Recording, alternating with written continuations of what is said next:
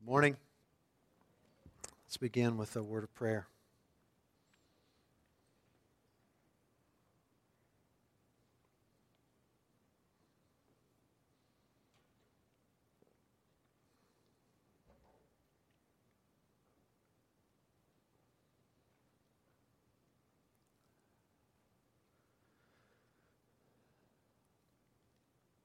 Father, it's a privilege to be together. It's a privilege to sing and to pray, to be in your presence. It's a privilege now to open your word together. And it is a privilege to have your Holy Spirit in us and among us to assist us as we do so. And we pray that based upon the blood of Christ shed for us and our status as adopted children with you, that you would continue to be kind with us and help us to understand your word.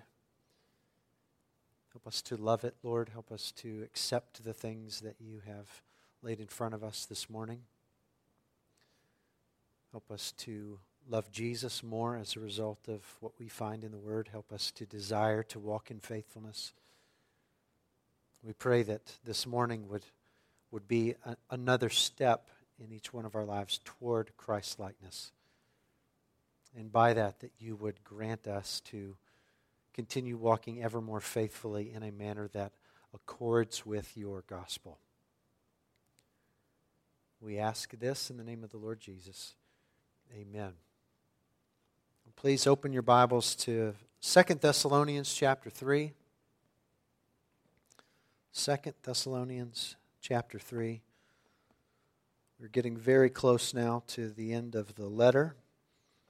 And our focus this morning will be verses 6 through 15. 6 through 15. So, as you're finding your place there, let us stand. I'll ask you to follow along as I read these verses. 2 Thessalonians 3, beginning in verse 6. Now we command you, brothers, in the name of the Lord Jesus Christ, that you keep away from any brother who is walking in idleness and not in accord with the tradition that you received from us. For you yourselves know how you ought to imitate us, because we were not idle when we were with you, nor did we eat anyone's bread without paying for it. But with toil and labor we worked night and day, that we might not be a burden to any of you. It was not because we do not have that right, but to give you in ourselves an example to imitate. For even when we were with you, we would give you this command: if anyone is not willing to work, let him not eat. For we hear that some among you walk in idleness, not busy at work, but busy bodies. Now such persons we command and encourage in the Lord Jesus Christ to do their work quietly and to earn their own living. As for you, brothers, do not grow weary in doing good. If anyone does not obey what we say in this letter, take note of that person and have nothing to do with him, that he may be ashamed. Do not regard him as an enemy, but warn him as a brother. You may be seated. One of the great TV shows of the late 80s, early 90s, I think of it as a precursor to the reality show of today's, was Rescue 911, hosted and narrated by the great Bill Shatner. Anybody remember this show? Yeah, Bill Shatner has one speed, and that is like over-the-top dramatic. I loved that show. They would play the actual 911 calls and then reenact the first responders reacting to those calls. And they'd usually start out with something a little light, like an anaphylactic shock or a heart attack, and move on to more serious things. You could always expect that the last call after the final commercial break would be something really juicy. You'd have a shotgun wound or maybe a house on fire with people inside. But there was always a happy ending. And for a boy growing up in the Bible Belt of suburban West Texas, this was tremendously exciting. I think of this second letter to the Thessalonians as something like an episode of Rescue 911. You have multiple threats being addressed all at one time. You have this one church in Thessalonica. It has all of these threats coming them all at the same time, and Paul is giving them, he's responding to all of them in the same letter. So if you think back to chapter 1, to this threat of persecution, Paul responds with encouragement. To the threat of deceptive doctrine in chapter 2, he responds with correction. And like Bill Shatner would do, Paul saves the greatest threat for last. Now, it's not that persecution and deception are no big deal, but those external threats are not the biggest threat to the church. They weren't the biggest threat to the church in Thessalonica. They're not the biggest threat to the church throughout history. The biggest threat to the church has always been internal. It's terribly dangerous. We get a sense of how dangerous it is by the relative urgency with which Paul addresses this third threat. And he doesn't develop an argument first like he does with the first two. He goes right to the chase. In the rest of the passage, he's going to back up a little bit and expound on the situation. But he gets right to the bottom line here. The church must separate from habitually ungodly professors. That is the big, great threat to the church in Thessalonica. Throughout the church's history, the church must separate from habitually ungodly professors. Look with me again at verse 6. Now we command you, brothers, in the name of our Lord Jesus Christ, that you keep away from any brother who's walking in idleness and not in accord with the tradition that you received from us. So there are people walking in idleness. He'll explain later exactly what that means, but the word walking indicates that they're doing this as a lifestyle. This is not an episodic thing where they're being a little lazy here and there, but they're making a lifestyle of ungodliness. And the problem with that is, he indicates in that second phrase that comes right after it, that it's not in accord with the tradition that they've received. Now, Paul has used that word tradition back in chapter 2, and if you remember that message, you'll remember that what he has in mind there is the gospel. These people are living in a manner that is not consistent with the gospel. And to that situation, he prescribes this: stay away from them.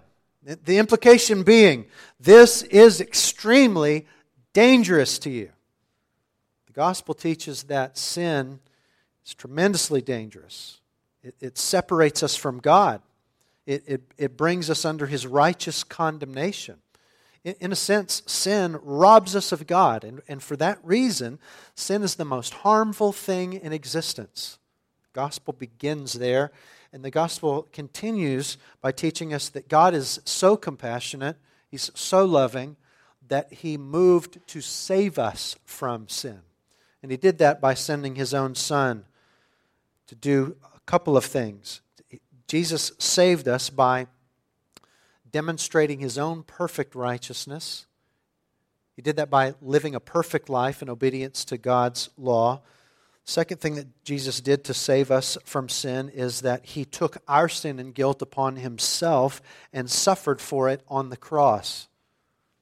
After dying on the cross, 3 days later, God raised the Son from the dead so that everyone would know that Jesus was victorious over sin and death. The gospel further teaches that Jesus is such a complete Savior that for all those who repent and trust in Him, He not only saves them from sin's penalty, but He also saves them from sin's power. And He progressively transforms them into His own likeness in their character and conduct. So the gospel teaches us that Jesus saves and sanctifies. Jesus redeems and transforms. So if that gospel is true, then those who turn to Christ, they should live differently than they did before they turned to Christ. And to claim to know Jesus, but to continue to live in a lifestyle of unrepentant sin, that is a threat to the church for at least a couple of reasons. First of all, it contradicts the message of the gospel because it indicates that Jesus doesn't really transform people's lives. And second, it creates an incubator for sin within the church so that this great danger can spread and potentially harm the whole body. And so Paul's urgency here is understandable, and we could see why then he begins with the words that he does. We command you in the name of the Lord Jesus Christ. He's saying, we're coming to you with the authority of Jesus himself with this command. Stay away from these people who are engaging in this lifestyle of gospel-denying sin. Stay away from them. This is serious. Habitual ungodliness is a threat to the church, and so the church must separate itself from those who are willfully entrenched in it. Now, Paul has in that very first verse, he has administered what we might think of as an emergency life-saving measure, and now he's going to step back and explain a little bit more what he's talking about, okay? And the first thing that he shows is that we are called very clearly to live in ways that accord with the gospel. We're called to live in ways that accord with the gospel. So look with me again, beginning at verse 7. For you yourselves know how you ought to imitate us, because we were not idle when we were with you, nor did we eat anyone's bread without paying for it.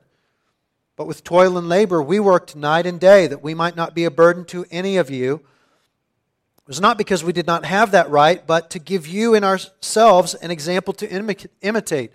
Now, when Jesus, just before Jesus was ascended to heaven, just after he was raised from the dead, according to Matthew 28, he gave us one final great instruction to guide us in our lives as disciples. And that great instruction was to make disciples. We as disciples are called to make disciples. And we make disciples by doing a couple of things. First of all, we share the gospel with spiritually dead sinners so that by His power they are regenerated into living saints by faith. We then continue to minister the gospel to those living saints so as to train them to live as Jesus lived. In other words, we first show them the way to life in Christ, and then we show them the way to growth in Christ's likeness. And in verses 7 through 9, we see that second part has been done very clearly for the Thessalonians. Christ's likeness has been modeled for the church there by the apostles. And he gives a very specific example here. He says, hey, look, we were not idle when we were among you. We worked very hard. We worked hard night and day so that we wouldn't be freeloading on any of you. What we ate, we paid for. Even though we have the right as apostles to expect you to feed us for the blessing that we're giving to you, ministering to you, we didn't do that because we wanted to give you an example to follow. You know how you're supposed to be following our example. We should be reminded then of that theme that we saw in 1 Thessalonians, that theme of imitating imitators of Christ. Do you remember that? We are imitators of Jesus. Christian life is largely one of imitating those who are imitating Jesus. That's essentially what discipleship is. Those who are a little bit further down the road toward Christ's likeness, they set an example for those who are coming behind them. We imitate those who are imitating Jesus. And so the apostles, they set this very specific example of godliness, working hard, not mooching off of others. Now that's just one example of many examples that they set for the people in Thessalonica, but it is one that they set. They also gave explicit commands regarding this very thing. Look at verse 10. Verse 10, he says, "For even when we were with you, we would give you this command, if anyone is not willing to work, let him not eat." So the church wasn't left in the dark as to whether or not they were supposed to follow the apostles' example. He told them very, very clearly. And we find that kind of moral, straightforward instruction throughout the Bible. We aren't left in the dark. The Bible that many of us are holding, you may have an electric form on your phone. It's right there in black and white. This is what it means to walk faithfully as Jesus walked.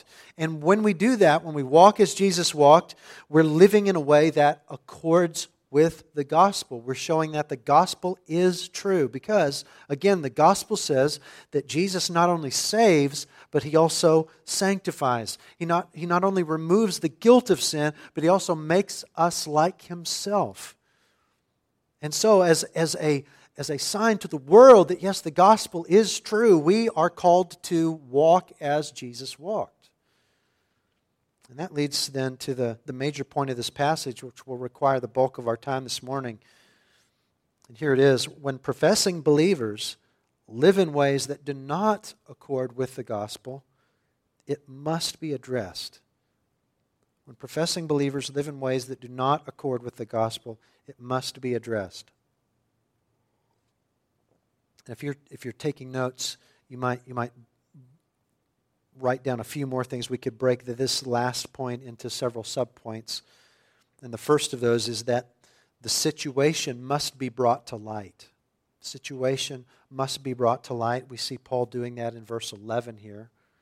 In verse 11 he writes, "For we hear that some among you walk in idleness, not busy at work, but busy bodies." And again, with that word walk, he's indicating this is a lifestyle. It's not episodic, but they're just living like they did before they knew Christ. And he announces this in a very public way. He's calling it out for everybody to note it. There's people there not following the example of the apostles and not obeying the command of the apostles pertaining to work and not freeloading. And it's not that these folks can't work. It's not that they don't have the physical ability. They've got plenty of energy. It's just that they're expending it, getting into other people's business. That's what he means by your busy bodies. Now, Paul confronts this issue in a way that we might not have expected. We might wonder, why didn't Paul follow Matthew 18? Those of you who are familiar with Matthew 18, you know that Matthew 18 prescribes what we might characterize as escalating levels of confrontation. So, first you go to that offender in private. And if he or she doesn't repent, then you take 2 or 3 others with you and you confront again. And then if the person still doesn't repent, then you tell it to the church. And if the offender still doesn't repent, then you put the offender out of the church. So we might have expected, based upon Matthew 18, for Paul to begin addressing this issue in Thessalonica by writing individual letters to each of these people, and then if they didn't repent, he might ratchet up a little, only go into a public forum like this after several calls to repentance. But he didn't do that. He went straight to this public forum. Why would he do that? Well, Matthew 18 assumes a few things. It assumes that you have a single offender in a situation that is not public. And when those circumstances, both of those circumstances are not present, that is when there are multiple offenders or one offender and the situation is public, then the threat of that sin in the congregation is greatly increased. Some of us might be inclined to think that those escalating confrontations in Matthew 18, we might think, well, the whole intention there is to protect the privacy of the offender. But given other passages in the New Testament, we would have to say that likely is not a concern at all of the writers of the New Testament. Rather, it is more likely that those private confrontations of Matthew 18 are intended to protect the rest of the church. So if you're taking notes, write down Galatians 6:1. Galatians 6:1. Because there Paul indicates how dangerous sin is even when you're trying to help somebody with theirs. Because there he writes, "Brothers, if anyone is caught in any transgression, you who are spiritual should restore him in a spirit of gentleness. Keep watch on yourself, lest you too be tempted." Even when you enter a situation with the best of intentions, trying to help somebody overcome their sin, that sin is dangerous to you. And you must be very careful. We've already this morning considered that concept of imitators. We were designed for imitation. We have imitation written on our hearts. We're programmed for it. And we see at the very beginning of the Bible this kind of malfunctioning in us. In Genesis 3, we see Adam and Eve deciding they're going to imitate the serpent rather than God. And that's why we all do that very naturally. We imitate everything ungodly except God. And even as redeemed believers, in the absence of focused intention, our default is to imitate the ungodliness of the world. If you've been a believer for long, you know that's the truth. You know that's the truth.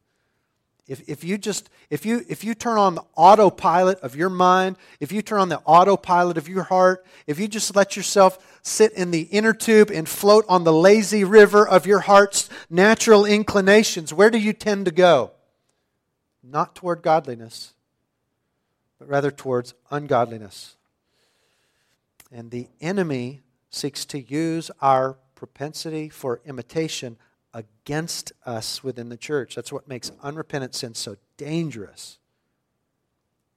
It doesn't take much for the sinful heart to find solace and justification for our own sinful inclinations in the sinful actions of others. And the enemy has a jillion ways of taking advantage of that situation. You know, we may look at somebody engaged in something and say, well, so-and-so is doing this thing. I wonder what that must be like. And the daydreams begin, and before long, you've done the same thing, if only in your heart. Or, so-and-so is engaged in that big sin. My struggle is something far less serious by comparison. It's not such a big deal. Maybe I shouldn't be so concerned with my own issue. And so I pull back or I scale back the intensity with which I'm trying to fight that sin in my life because their sin is much bigger. And then that thing in my life grows in a way that it might not have had I not had that thing in my view. There's a million ways that the enemy can use this. But keeping the circle of confrontation small in Matthew 18, it isn't about protecting the privacy of the offender. It's about protecting the purity of the church. And you don't widen the circle of confrontation to the whole church until it's absolutely necessary. And then it's right before excommunication. And that whole thing, that idea that keeping the circle tight for the purity of the church, that explains 1 Corinthians 5. You might write down 1 Corinthians 5 and read that whole chapter in your own time this afternoon. 1 Corinthians 5, there's a case of sin. Everybody already knew about it, and it's only one sinner. Everybody already knows about it.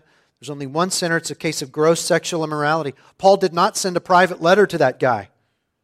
Rather, he rebuked the church for not doing anything. There's no concern whatsoever for that man's privacy, but rather the whole concern of the chapter is for the offender's soul and the purity of the church, and to preserve both. He says, get that guy out of there. Get that guy out of the church. Paul compares the sin of that one person in 1 Corinthians 5 to leaven. He says, don't you know that a little leaven leavens the whole lump?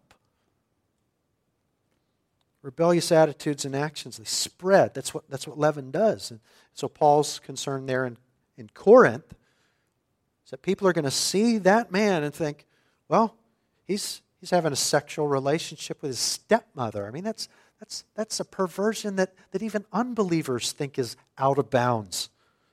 And nobody's saying anything to him about it. If that's not off limits, then what is? I've got some longings I'd like to satisfy.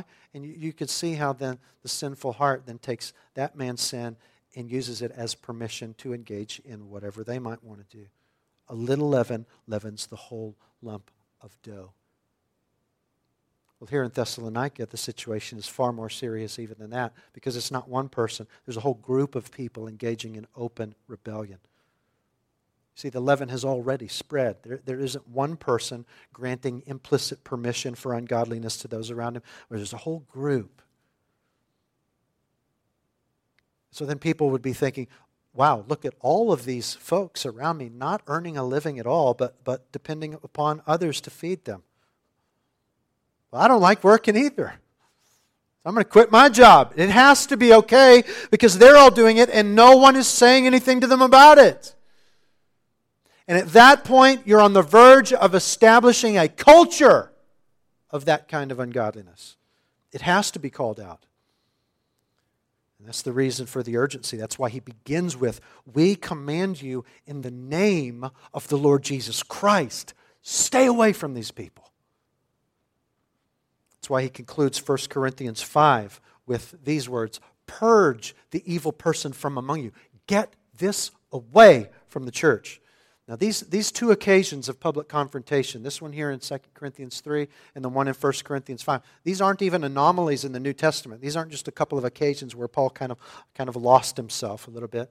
We could give numerous examples. The book of 1 Corinthians could be thought of as a case study in public confrontation.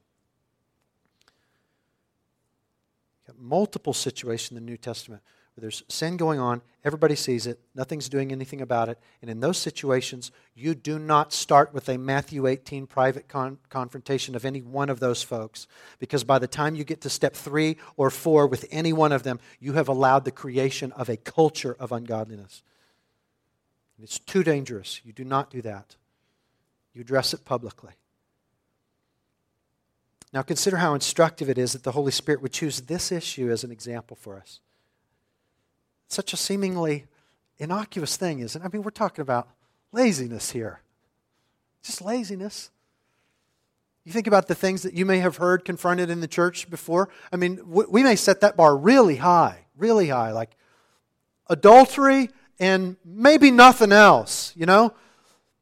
And there are people who have that view that it's got to be a really high bar.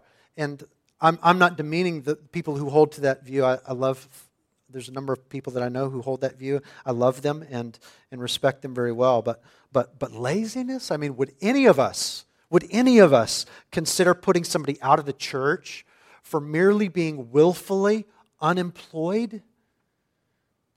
Well, we have our Bibles open to a passage that's telling us to. Especially in cases where such ungodliness is open and widespread.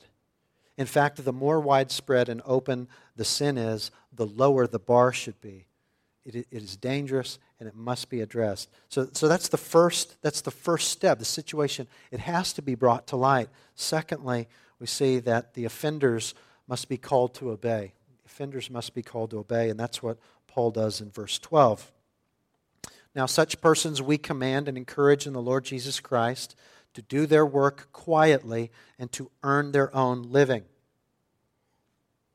So the word translated encourage there, it's got a range of meaning, and encourage is a little too soft for this context, and that's why many other translations use the word urge. We command and urge you, do your work quietly and literally eat your own bread. Earn your own living is literally eat your own bread. In other words, don't be a freeloader on the rest of the congregation. Don't be a burden on other people in the church. Work hard, be responsible, and so live in accordance with the gospel. Don't live like unsaved people. And there should be a sense of loving urgency, which we pick up in the final verses of the passage. This is a warning to a brother or sister. Look, this situation is serious. It's harmful to you. It's harmful to the church. Please turn and obey.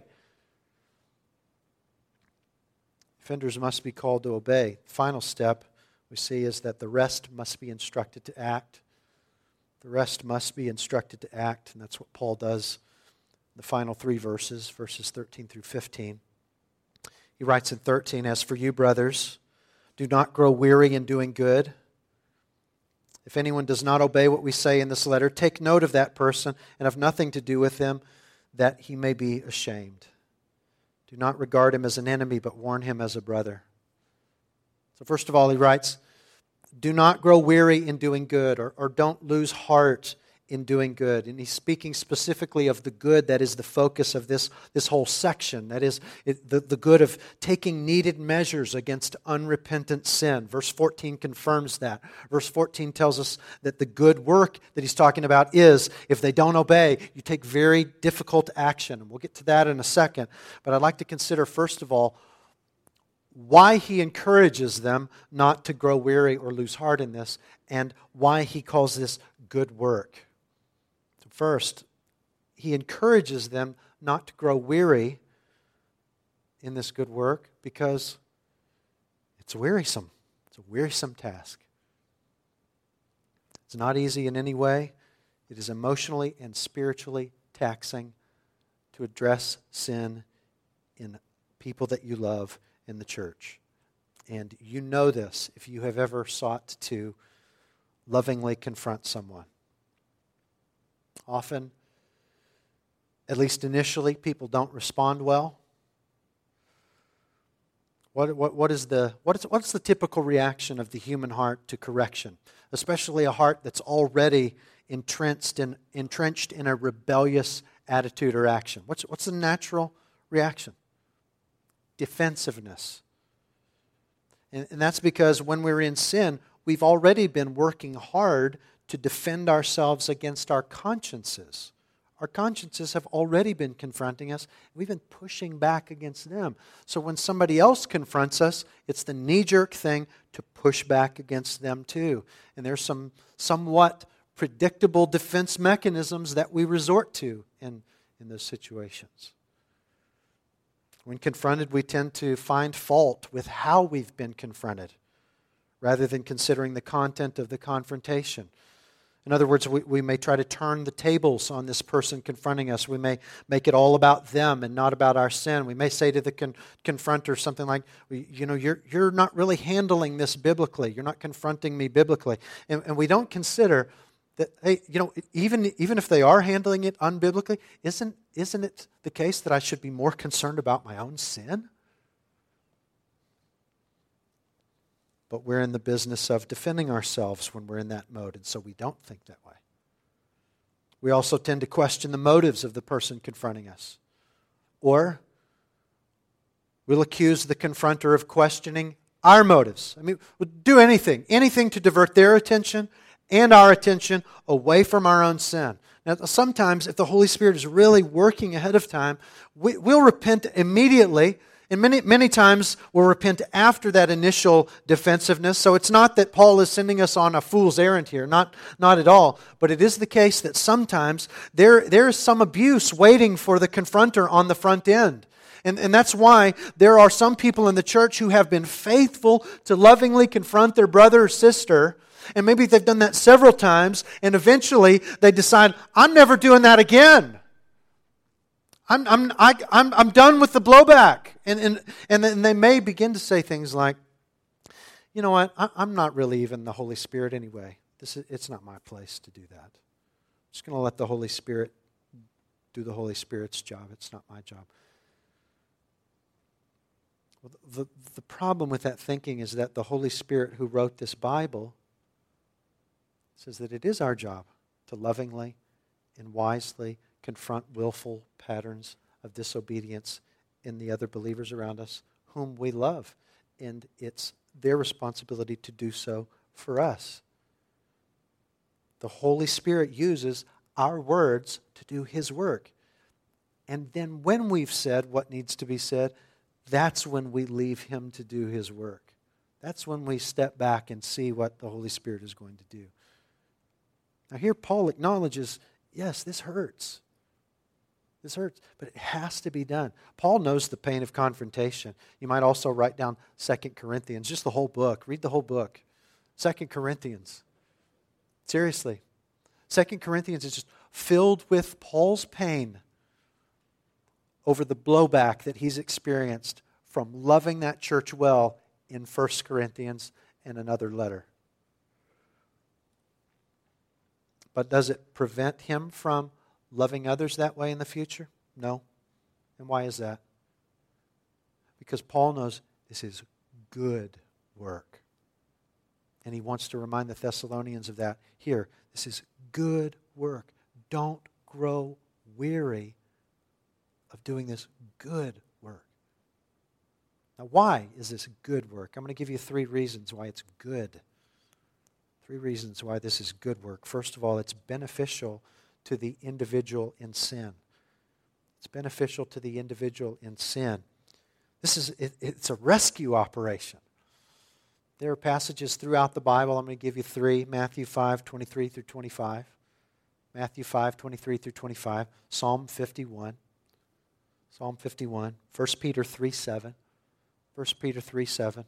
And others that indicate when a person tolerates willful, unrepentant sin in their life, it negatively impacts their ability to enjoy fellowship with the Lord. Did you hear that? When a person tolerates willful, unrepentant sin in their life, it negatively impacts their ability to enjoy fellowship with the Lord. And we were created to enjoy fellowship with the Lord. That's what we're made for. So when we see somebody in that situation, is it loving to see that and do nothing? No, it isn't loving. It is good, merciful, and kind to step in and to call that person to repentance so that they might enjoy fellowship with the Lord anew. The second reason this is good work is that it's beneficial to the church. It's beneficial to the church. It's an implication of that passage in 1 Corinthians 5 that for God to move a person to repentance or to remove the unrepentant from the church is to preserve the purity of the church. And that does good in at least a couple of ways. Just like the individual, it maintains the whole body's ability to enjoy the Lord to the fullest. Secondly, it maintains the church's testimony. Maintains the church's testimony. You know, we all claim that Jesus transforms people. And when we treat sin seriously, by calling people to repentance, and if they don't repent, removing them from us, we say to the world, hey, we really believe it when we say that Jesus transforms sinners. Which brings us to a third related reason why this is good work. It's good because it benefits the cause of Christ. It's beneficial to the cause of Christ. We've already noted the gospel claims to change people. When we call people to walk in obedience, we seek to preserve the reputation of the gospel and of Jesus Himself. When we don't do that, what we're saying, when we see somebody in unrepentant sin in the church, what we're saying to the world is, look, we don't care if you get the wrong idea of Jesus, which is that He's all talk. We don't care. We're fine with you getting the wrong idea. That Jesus says He saves and sanctifies. He says He redeems and transforms, but He really doesn't. Jesus is all talk and no walk. We ought not be okay with that. What should we want the world to think about Jesus? We should want them to think the truth. That is that He does what He says He does. Again, the truth is this is not easy. And you may get hurt. And you may have the tables turned on you. You may have your motives questioned. Your words may be parsed to the nth degree. But is it worth it? You should ask Paul. Yes, it is. If we love the Lord Jesus and His body, we should endure all to see a member of the body repent for the good of all. Now that's the first instruction that He gives to them, which is, look, don't grow weary in doing this good. Don't lose your stomach for this good work. But He gives a second instruction in verse 14. Look at verse 14 again. If anyone does not obey what we say in this letter, take note of that person and have nothing to do with him, that he may be ashamed. Now, confronting is hard enough. This second instruction to the rest is harder. If that person doesn't now turn and obey, have nothing to do with them. There's two things, actually, that you do with them. First of all, He says, take note of them, which is mark them out. And second, have nothing to do with them. What does that mean, have nothing to do with them? It means have nothing to do with them. Have nothing to do with them. He said it another way, the beginning of the passage. Keep away from them. In 1 Corinthians 5, he uses the language of removal. Let him who has done this thing be removed from among you. What he's talking about is excommunication. Remove them from the church. And yet Paul writes here in verse 15, don't regard him as an enemy, but warn him as a brother. It should be obvious in the way that this whole thing is handled. This is not because we hate you. It's not because you're our enemy. It's because we love you. It's precisely why we're doing this. We love you. 1 Corinthians 5 shows that, it can feel harsh, it can seem harsh, but it's actually loving. Paul writes in 1 Corinthians 5, you are to deliver this person over to Satan for the destruction of his flesh. And man, that sounds really bad. That sounds even worse than verse 14 here. In verse 14, it just says, have nothing to do with him that he may be ashamed. That sounds bad enough. It sounds worse in 1 Corinthians 5. Turn him over to Satan for the destruction of his flesh. All sounds really callous and cruel, doesn't it? But it's loving, because what is the end game? The end game, the hoped for, the prayed for result of putting this person out of the church is something that's not explicit in 2 Thessalonians, but something that is explicit in 1 Corinthians 5. Listen to 1 Corinthians 5:5. He says, you are to deliver this man to Satan for the destruction of his flesh, so that his spirit may be saved in the day of the Lord. In other words, what we want to see, what we want to do, is we want to let this unrepentant person or persons, we want to let them feel the weight of their choices. What they've essentially done in choosing unrepentant sin is that they have decided to chase sin instead of Jesus. They've turned in their heart back toward Egypt. And so what Paul wants and what the Lord Jesus has prescribed is to let them taste that darkness once again, with the hope that that same darkness will drive them back to the loving arms of Christ and the church. You know, it was that awareness of our sin, that shame of our sin, that drove us to Jesus in the first place, wasn't it? And if they repent after being removed from the church, well, then we welcome them back and we celebrate. That's what we want. Ultimately, their removal, that's not what we want. We want what that removal will accomplish in them prayerfully. Many churches faithful to engage in this kind of good work, they have the joy of seeing that person or persons repent and come back to the Lord Jesus Christ. We've seen this over the years, brothers, in church that you pastored in the past. Pastor John has pastored a church where they engaged in loving church discipline, and they had the joy of seeing that happen. Put somebody out of the church, repents and comes back. We've seen it here at Providence. It's a glorious thing. Other churches who have refused to do that loving thing,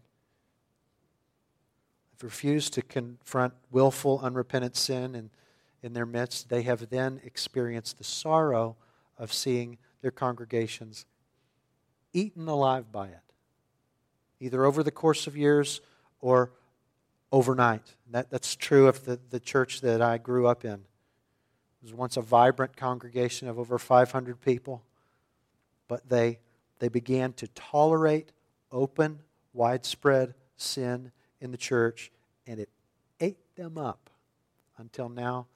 There's just a handful of people. They can hardly pay the light bill, and there is zero gospel influence coming out of that shell of a building. We've had people come to Providence over the years from churches who have been through that experience.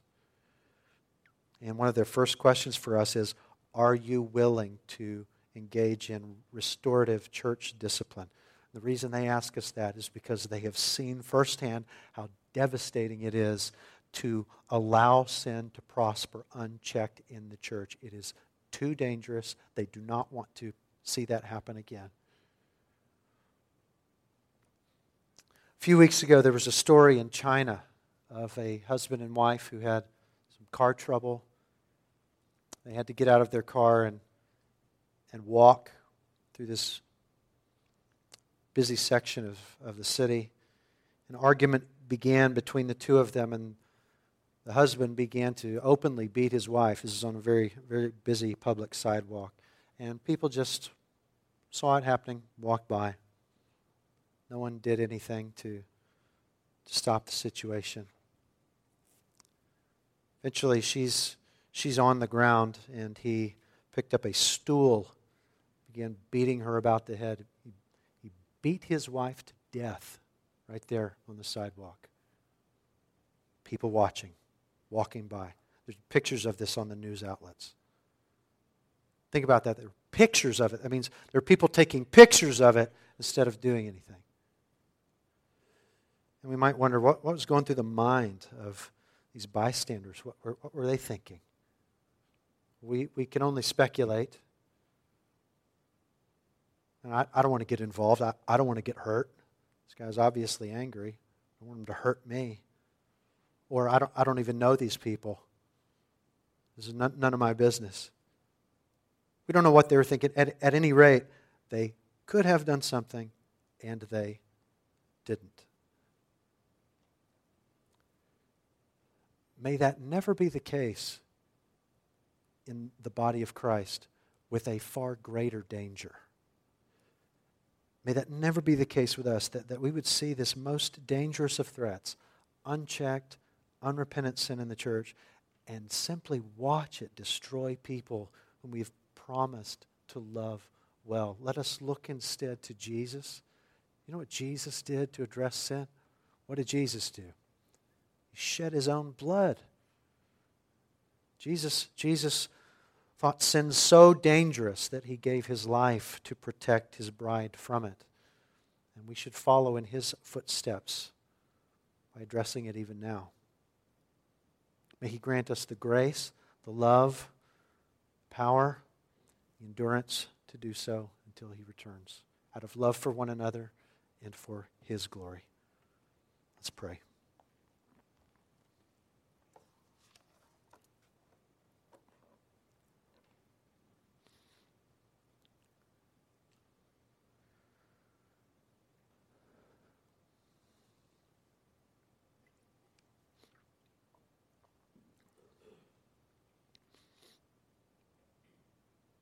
Father, we thank you for the truth of the gospel. We thank you for how clear it is that sin is dangerous, how clear it is that you loved us enough to save us from that sin. And we pray, Father, that your gospel would be so clearly taught and believed and loved in your church universal,